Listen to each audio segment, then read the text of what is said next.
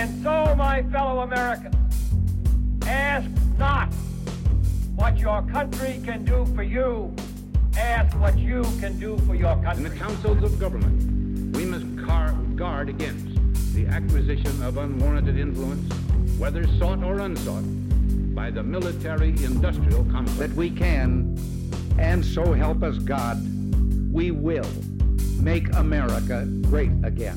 What's up, guys? Welcome to another episode of the No Gimmicks Podcast. I'm your humble host, as always, Brady Leonard. Hopefully you guys are having a great week. A lot of stuff, an absolute ton of news to get to today. I was joined by my good friend Aaron Bandler from Jewish Journal. You guys probably know him already. He's been on the podcast a whole bunch of times, and it's always a good time talking to Aaron. He's the best. So before I get to my chat with Aaron and we break down the crazy world of politics, I have to say hi to our sponsors over at Premier Vapor. If you smoke and you want to quit, you have to check out my friends over at Premier Vapor. They have the largest selection of premium e-liquid anywhere in the country. All their stuff is fantastic. It is all made professionally, safely, in a state-of-the-art lab out in California. These guys, all their flavors are delicious, that any kind of flavor you would ever want. They have any kind of battery, tank, mod, any kind of coils, atomizers, anything you need for your vape setup, they have. They're super knowledgeable. They can point you in the right direction, let you know what you need. They have physical locations in Holland and Perrysburg, Ohio. If you're in Northwest Ohio, check them out in person. If not, you can find them at premiervaporandlounge.com. That is premiervaporandlounge.com. They will give you free shipping on all orders over $35. And guys, if you haven't already, please follow us on Twitter at No Gimmicks Pod. Please subscribe on iTunes, SoundCloud, or Google Play. If you're on iTunes, please give us a 5-star rating and a good review. We'd really appreciate that. And if you like what you're hearing and you want to get involved with the show, check us out over on Patreon. Go to patreon.com/the No Gimmicks Podcast. You can contribute monthly there, and there's cool incentives if you choose to do so. All right, without further ado, here is my chat with Aaron Bandler.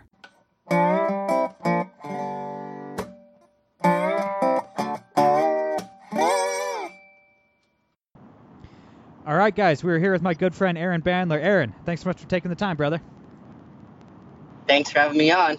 Absolutely. So we have a ton to get to, as always, today. But before we get into the real news of the day, anybody who's listened to Aaron's, I don't know how many times you've been on the show, 5 or 6 times at least. So anybody that's heard Aaron on the show before knows that he's a huge Bay Area sports fan. He's a big fan of the 49ers and the Golden State Warriors. And Aaron, your boy, Steph Curry, 2-time NBA MVP, world champion, one of the best point guards of all time. He said in an interview a couple days ago that he does not believe that we landed on the moon, which is a ridiculous statement. And I talked to you yesterday, and you said that you thought he was joking. He actually was not joking, and he doubled down on that today. And NASA has invited him next time they play the Rockets to go to their headquarters in Houston and take the tour and stuff. Which, honest to God, I know this is funny, and people were making fun of Steph for making this comment, but I didn't think this was funny at all. I thought this was pretty sad, considering Steph Curry is a 30-year-old millionaire who went to college for 3 years at a really good school. So it's I don't know, it almost seems disturbing more than funny to me. I don't know. Your thoughts? I mean, I'm still somewhat sure that that this is all just a big joke to him, but I don't know. I really am just sort of over it at this point. I just keep bombing threes, Steph, and just do that, and I don't care what you think. Right. And I mean, people need to stop asking basketball players these kinds of questions. We all remember Kyrie Irving last year when he said he thought the Earth was flat. Oh yeah. Yeah, stop asking basketball players these questions. It's not fruitful. But one more point with the Steph Curry thing. I think this is it's a symptom of a major problem we have in society, and it goes back to Alex Jones and Alex Jones's audience. I know people that like Alex Jones who aren't stupid people. I have a couple friends of mine that are, they're savages.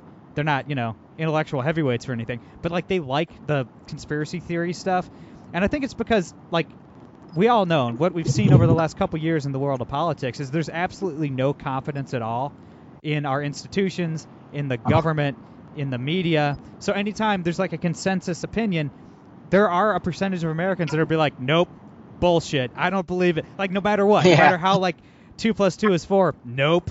Turning the frogs gay. You know what I mean? Like, I think that's almost, that may have fed into Steph Curry's ridiculous comment. Like, maybe he's like the Alex Jones type fans, not, I mean, kind of on the other side of the political spectrum, but that just has no confidence in the government, no confidence in institutions and the media, and it is just quick to call BS on anything, even if it's common sense. I feel like it's always like, I think for some people it's just always fun to like buy into conspiracy theories, because it's sort of like, it's like you're going against the tide, and it's and I don't know. I think it's just fun sometimes. That'd be fun for some people to sort of imagine like this vast sort of like cover up or something, because it's like something out of like something out of a movie, and it helps maybe entertain them a little bit. I think that might fit into it too if he's being serious. But I don't know. Like I said, I'm over it. So right. All right. Well, I would have been remiss if I didn't bring that up. But all right. So the real news of the day is we are looking at another government shutdown. Which, side note, don't threaten me with a good time. Maybe we can make it permanent this time. Yeah. Dude, I won't miss. I won't miss 1 second of sleep over a government shutdown. Consider another side note. Sorry to, I can't even get to the point, but when the government shuts down, only like 5% of the government shuts down. Like, government employees still get paid. Yeah, like welfare checks, Medicare, Medicaid, all those checks still go out. It's not really a shutdown. But anyway, we're staring down the barrel of another government shutdown. President Trump wants border security money in this new spending bill that they have to sign to keep the government open. He wants money for the wall. Democrats don't want to give it to him. Trump, Vice President Pence, and Nancy Pelosi and Chuck Schumer held a very strange joint press conference in the Oval Office yesterday, and it got pretty heated, and Trump pledged to shut down the government if Democrats refuse to secure the border. Before we get into it, what did you make of this press conference? It got pretty wild, man. I think Trump wiped the floor with Pelosi and Schumer. I think it was just clear that not that Trump is exactly the most intellectual policy wonk heavyweight, but the fact is that he is right on this matter, and I think he knows enough at least to rebut a lot of the BS talking points from Pelosi and Schumer, and it's also, I think Trump is also really good. I think Trump should do more of those, honestly, because I know in the past he's done those with like guns and things of that sort. He's always come across well, because Trump is someone that was natural element. Like he's someone who's really good on camera and is charismatic. And it was kind of like what we saw with the Republican primary debates, where it just didn't matter who's up against him, how many people would try and attack him. He would always come out on top, because he knows how to do well those types of formats. Right, and so the biggest moment in that press conference to me was when Trump actually broke Schumer. He actually he basically got Chuck Schumer to admit defeat, and Schumer kind of broke character for a second there and said, well, let's debate this in private. We don't need to do this in front of the cameras. And it's like, wow. Yeah, but he said that too. That was a big moment, man. Chuck Schumer loves him some cameras. Don't get between Chuck Schumer and a news crew. Yeah, exactly. And he admitted that I think Schumer was smart enough almost to realize that the vast majority of the American public wants border security. They want a secure border, and he was not going to win a fight on camera with Trump when he's refusing to give any money towards border security, and Trump is saying, no, the American people want this. I thought that was a stunning moment. I think that was a big hit for the Democrats. Schumer, saying, no, all right, fine, uncle, I tap out. Let's do this in private. I thought that was astounding. Well, and also Pelosi said it too, and then Trump's like, well, Nancy, it's called transparency. So I thought that was a really great moment. It's just to show that Trump is a really effective control when he needs to be, and I think yesterday's press conference was a good example of that. Ultimately, it doesn't mean anything, though, unless he follows through on his shutdown the government. And with Trump, you just never know that kind of stuff because he says a lot of things, but they don't actually materialize in the policy. So, and the Republicans, of course, were immediately like, oh no, like how could Trump say that? We're going to get blamed now. The government shuts down. We can't have a shutdown happen. I'm just like, guys, like seriously, grow a pair of balls. Like government shutdowns are great. Right. It should really be easy for Republicans to win a shutdown argument. They don't have to blame the Democrats. They can just say, you know what? Fine, shut it down. Like the American people will realize that life goes on. Like we don't need a big, expansive government in our lives. That's why the Democrats are really scared of it because they don't want the American people to think that. The Republicans just say like, hey, we'll show you that our philosophy works. With this shutdown, go ahead and see like how your lives will go on unaffected by it. Right. That's a winning message right there. You know, and I don't think and that's definitely, yeah. I don't think either side wants, especially the Democrats. Obviously, they are the party of big government. But I don't think either side wants the American people to realize how little they actually need the federal government. Except maybe Oh yeah, for sure. Rand Paul would be thrilled. I don't think the rest of the politicians, Democrat or Republican, want that realization. But yeah, that's the main point, and you touched on it, Aaron. Trump has to know that Nancy Pelosi is the incoming House Speaker. The Democrats now control the House of Representatives. This is the last chance in this term for him to get a wall built on the southern border. This is it. This is it. This is his last chance. If he doesn't get it done, it would be the worst broken promise on a campaign trail since Bush 41, read my lips, no new taxes.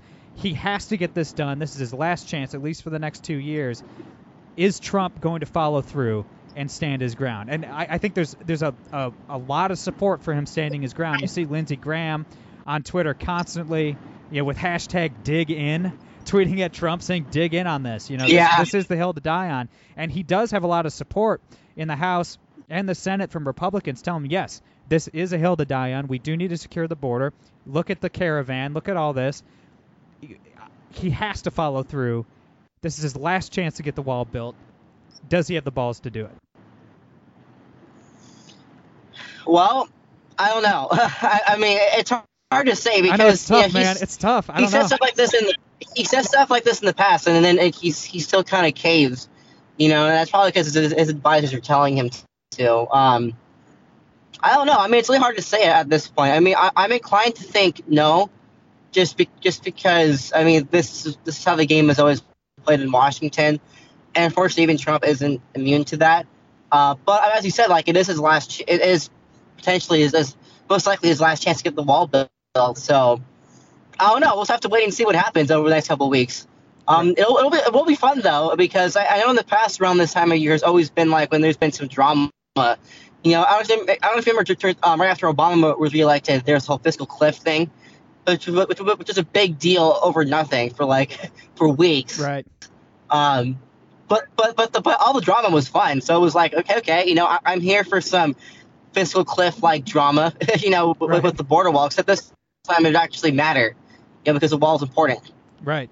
Yeah, I'm always up for the entertainment, but I do think I saw some polling data on border security, and it's something like 88% of the country wants a secure border, and even 54%, which is up a few points from the last poll I saw, 54% want a wall built, that's a mandate, man. Trump ran on it. He won the election to the presidency. 54% of the country still wants it, and it's tough to get 54% of the country to agree on anything. So he has to. He's got to dig in. He's got to get it done, at least to save face. He's not going to get whatever a full wall would cost, $20 billion, $25 billion. He's not going to get that. But if he can get 5, just get started. If he can get 4, you know what I mean? We need some pictures, some videos of men with hammers building something on the southern border. Build a tent on the southern border, man. Build a doghouse. You know what I mean? Something has to be built on the southern border for Trump to save face here and for the Republicans to save face. So hopefully they do it. Just get the ball rolling and then get something to run on. In 2020, I was like, hey, you know what? Like we've got the wall built so far. I can get the rest of it built if you let me for 4 more years. The Democrats will stop this. Right. You don't want them to roll back the progress we made on border security. Right. Right, but for that to be a pretty good talking message. point, yeah, it is, and that would be an extremely effective message, I think, and that would appeal to a lot of independents so as well. too. That would appeal to a lot of independents as well. But for that to be a talking point, he needs some progress this month, December 2018. He has to happen. I hope and pray that they get something done. I want to talk also about a new poll that came out today. I saw it over on the Daily Wire. A poll among registered Democrats that shows 3-term congressperson / senatorial loser in Texas, Beto O'Rourke, Robert Francis O'Rourke, I should say, or Bobby Franks for short. Yeah. I think that's a much better nickname. Bobby Franks. Yeah, much better nickname. I like that, Bobby Franks. Beto. But Beto O'Rourke leads the Democratic field as the favorite to win the Democratic nomination in 2020. Slightly behind him are both Joe Biden and then Bernie Sanders. Biden will be 79. Sanders, I believe, will be 80 in 2020. So it's wow. Oh no, maybe it's 78 and 79, something like that. Old as the hills is the point. But wow, like out of the, obviously we know there's gonna be, I don't know, 25, 30 at least Democratic candidates announced they're running for president. I cannot believe these 3 knuckleheads are in the lead, especially Beto O'Rourke, a congressman that's been around for 3 terms and done absolutely nothing, and then lost the Senate race to a very flawed candidate in Ted Cruz. I like Ted Cruz, but let's be honest, he's a flawed candidate, and Beto lost. What do you make of the Democrats? The Democrats they've learned nothing from nominating Hillary Clinton in 2016. There are some dangerous candidates for President Trump in 2020. I just don't think that Beto, Joe Biden, or Bernie Sanders are among any of those dangerous candidates. Well, I would disagree on Biden, but Bernie and Beto, I definitely agree. And I think it's interesting how the Democrats have bought into the whole notion of intersectionality. That is the idea that there are hierarchies of victimhood in terms of like skin color, gender, and so forth. But the top 3 guys are like old white dudes, you know, which I think is kind of funny. The case of Bobby Franks, the guy's very for all the hype he got, like he's a very unremarkable candidate. Like, sure, okay, I mean he is somewhat articulate, but I don't see any charisma from him. No. He's nothing exciting about it. He's just, for whatever reason, like he just makes the lefty journalists swoon. And the kind of like it does make sense to a degree why he was running the campaign he did this past year, because I think he was running. I think he was running. Jesse Kelly was saying on Twitter.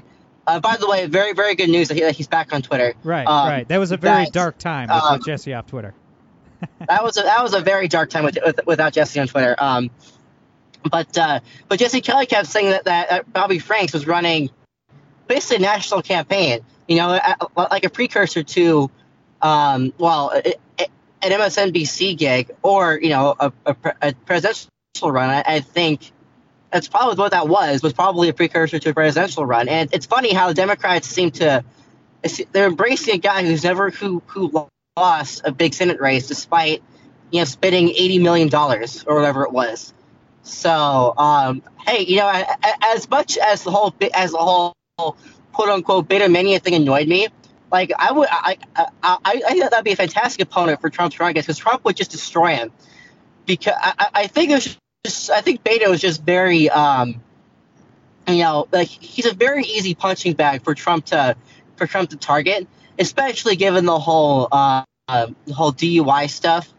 And I just imagine the nickname the Trumps to come up with for that. Right. Like what a truck and Beto or whatever, or like a booze lover. I don't know, something like that.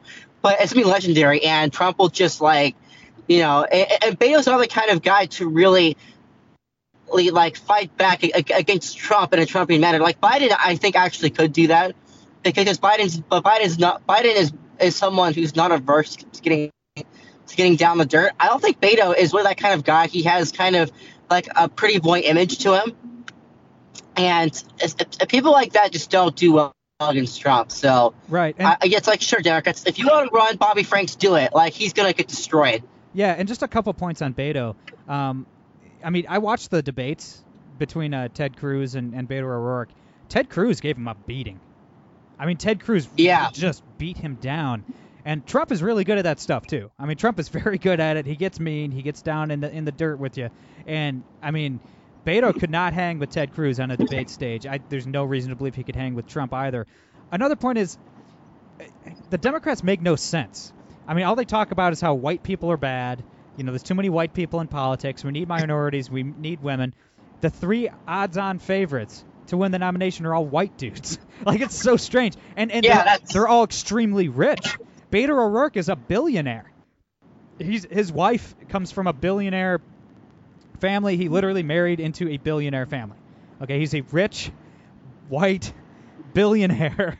You know, if you want to call it privileged, Beto O'Rourke is the most privileged person on the face of the earth. You know, Biden is a 80-something or 70-something-year-old rich white guy. Bernie Sanders is a late 70s, extremely rich white guy. I mean, for all the talk of diversity, all the talk of how awful white people are, and it's all about women and stuff like that, it's so strange the Democrats are getting behind guys like this. Like, they're definitely not preaching what they or practicing what they preach. It's very strange. Yeah, that's like what I was saying earlier about how like they bought into the whole intersectionality mantra, and yet they're not really showing it in these polls so far. So, I mean, that is really funny. I mean, I don't know that would necessarily hurt them. Just because it seems like any hardcore leftist just seems to spoon over Bobby Franks or Bernie. Biden might be another story, but yeah, I mean, it is really funny like how it's played out in that regard. If Republicans are smart, they would use that against them, but and maybe Trump will. You know, who knows? But I don't know. I mean, I don't have much faith in Republicans when it comes to fighting back on this kind of stuff. Right. So who do you think is the most dangerous candidate the Democrats could nominate to take out Trump in 2020? I actually do think Biden's up there just because, as I said, I think Biden is somebody who can get down and dirty with Trump. And I think Biden's an idiot. And honestly, he's a very sleazy guy, too. But I think among, too many people, he comes across as like this good old friendly Uncle Joe. Like, much like a Joe, sort of like blue collar type. And I think he has that kind of appeal to a large swath of Americans. So that's why I would put him up there. I think actually Sherrod Brown and Amy Klobuchar are probably dangerous, although I don't think I have a shot in the primary because I just don't think either of them sort of have the same kind of name recognition or charisma or fit the intersectionality doctrine as much as these other candidates do. So I mean, really, like the most effective ticket would be like a Sherrod Brown, Amy Klobuchar ticket or vice versa. But I don't see either of them winning a primary, Right, that's the thing. It's almost two questions, like who would be the most dangerous candidate. But, all the candidates that I think could actually beat Trump, like Sherrod Brown, like Amy Klobuchar. Well, Klobuchar could. I mean, she's a woman. She can at least play the woman card, I guess. That could move her along a little bit in the primary. But she's also going to – there's also going to be there's be a lot of women running in that primary, too, with Elizabeth Warren probably going to run. Right. Kirsten Gillibrand. Right. With the candidates that actually stand a popsicle's chance in hell to make it through the Democratic primary, I mean, the only candidates with a decent shot of beating Trump would be maybe Klobuchar, maybe Kamala Harris, because all the other ones, all the other favorites of the Democratic Party who could actually win the nomination would get crushed. Like Liz Warren, zero chance. I mean, she's just not. Oh, she would get destroyed. I mean, she would get absolutely destroyed. She messed up so bad with the DNA test. That was just a comical error. Cory Booker's terrible. He's just not bright enough. Cory Booker's just not smart enough, articulate enough to take on Trump. He just has absolutely no chance. Kamala Harris, I don't think could beat Trump either, but she's at least intelligent. I mean, she's an awful leftist, a radical, but she's at least well spoken. That's being generous. I think she's really dumb, actually. But really? I mean, compared to who? Compared to Cory Booker, she's Einstein. Well, I mean, sure, but that's not exactly a high bar. Right. I don't think Kamala Harris has much of a chance because one, she's a radical, but number two, she has Hillary Clinton's same sort of like kind of style when it comes to going after Trump, and that just doesn't work against Trump. So I don't think she can get dirty in a fight against Trump the same way like Biden could. Right. Um, Biden would be a lot scarier if it was Joe Biden from 10 or 15 years ago, but he's so old. He's, I don't know, 5 years older than Trump, but he looks like he's about 20 years older than Trump, and he's kind of lost his fastball a little bit. Like, if you hear Joe Biden speak now, it's not Joe Biden who was on the Obama ticket in 2008. Like, Biden's slowed down, man. He has lost a little bit of his punch, He's not like the quick Uncle Joe, like, I don't know. I just don't think he would. He's so damn old. I just don't know if he's going to connect with voters the way he thinks he would, but I don't know. And I've said it a million times. I've said it a million times. If the Democrats were smart enough to nominate a moderate, John Hickenlooper, Joe Manchin, somebody like that, they would win with 70% of the popular vote. They truly would. Like, they would. Joe Manchin would smoke Trump. I mean, he'd win 40 states.